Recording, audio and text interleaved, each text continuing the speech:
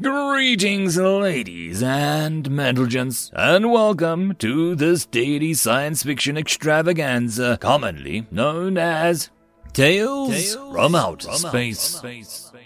Taken from the subreddit HFY. All the relevant links will be down below.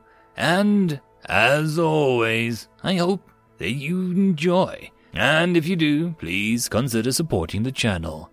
On to the science fiction. Story number 1. Humans are weird. Jump scare. Secondary visiting ranger, fourth sister asked when she handed him the soil probe. The brilliant yellow sun shone down on the frozen landscape. She would never have dared venture out of such a place herself without the presence of a true mammal. Even with her insulation gear that muted the sound of even loud conversation, she could already feel the air draining her core warmth. Fortunately, humans were rather loud when it came to communication. Even so, the grunt the human gave in reply did not seem to contain any words, but she was learning that humans were rather imprecise when it came to casual verbal communication. So, she took it as permission to continue. Are you currently in a state of, I believe the word is feud, with the primary visiting ranger, she asked. Primary? Oh, you mean Bob, human said. Yes, she replied. The human took a moment to shift the hood on the sparker where he was wearing around his tiny audio sensor and did not expose the round little lumps of skin. A state of feud, his lips turned down in a gesture that either displeasure or thought, not that I know of. Why? Well, given that he's about to, fourth sister began. The still, thick atmosphere was split by a high-pitched shriek as primary visiting ranger leapt out from behind a shrubbery and grasped second visiting ranger. Fourth sister felt her frill snapping against the interior of her thermal wear in confusion. Primary visiting ranger was perhaps in full body length of secondary visiting ranger, but there was no way the human could physically touch others from a distance. However, secondary visiting ranger still leapt back with a vocalization that she was fairly certain counted as profanity. She stooped over to pick up a probe secondary visiting ranger had dropped. Really, Bob? Secondary visiting ranger demanded. His hand clutched over his primary circulatory pump. Really? Primary visiting ranger was laughing in delight to such an extent that fourth sister was somewhat concerned for his health. He doubled over and braced himself with his arms and his knees. Oh yeah, Mac, he finally gasped. Really, you should have seen your face. Real mature, secondary visiting ranger muttered. She could not see under his goggles, but from the flexing and exposed muscles, she presumed that he was performing the odd ritual of rolling his eyes that was so very disturbing. Insert organs should not move in that manner. Is this an amusing encounter or an antagonistic one? Fourth sister asked as she handed secondary visiting ranger the soil probe. Amusing primary visiting ranger started firmly, all his teeth showing in a wide grin. Not antagonistic, secondary visiting ranger spoke in the same time. Just annoying and immature. You needed the cardio anyway, primary visiting ranger said.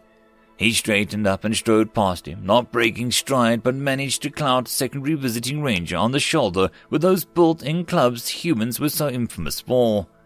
See you back at base, Mac, he said cheerfully. Not if I see you first, secondary visiting ranger muttered. End of story.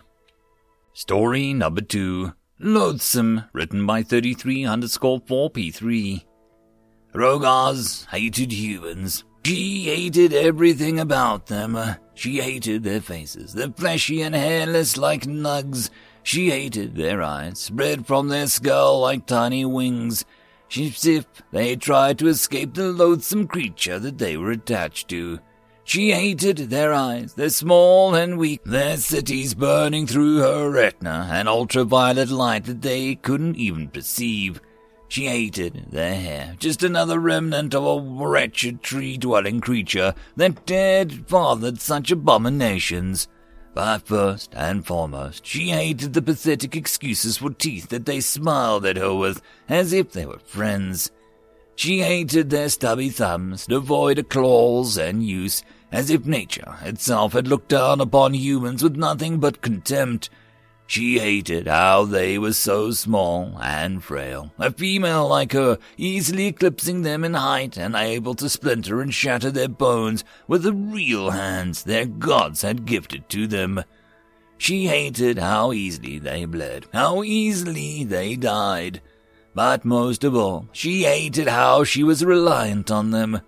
The fire still raging, black smoke still rising, the smell of charred flesh still lingering in the air. These humans had come, they had set up camp, they'd given them food and shelter, bandaged the wounded, and helped dig graves for the deceased. They had stolen their convictions, every like-minded voice ready to start marching alongside the armies for blood, glory, and revenge had died down, the rifle blaze in their eyes replaced by the dull cloud of mourning.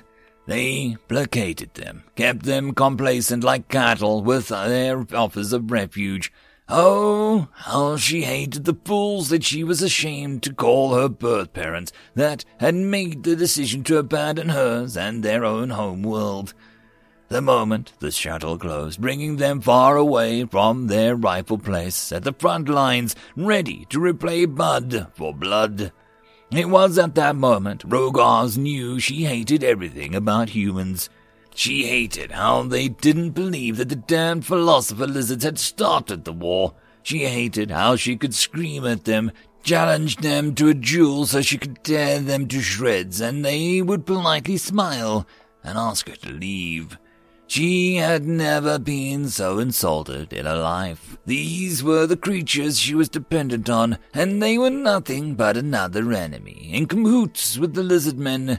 She hated how their media talked about the war under the pretense of coldness and dispassion, sadness glinting in the presenter's eye. She hated how they debated ethics and morality in times of war. Nothing more than propaganda for her enemy.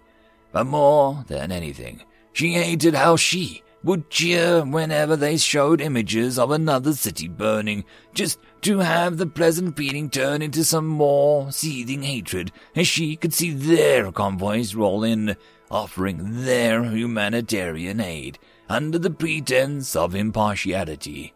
He hated how they believed the obviously doctored footage of their people's soldiers putting down the lizard men like the squirming pests they were. She hated how they sanctioned her nation, how they accused them of war crimes under the idiotic notion that there were some things off limits in war. But most of all, she hated how they had attacked her nation after making up an invasion by her people on their systems ready enough to qualify them as a nation in the first place. How far everyone on that small number of ships with their minuscule fleet, 3 of her people, were shredded. She hated how their entire society seemed to jump to aid the military, to aid old admirals that came out of retirement to command the swarm of newly built ships that spat into orbit. She hated how they pushed her people's military back, how they besieged their planets, how they never stopped until they reached the core worlds, and then to spit in their faces and make peace.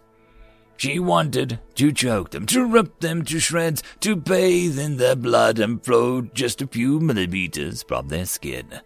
But she would wait until they no longer held her life in their hands.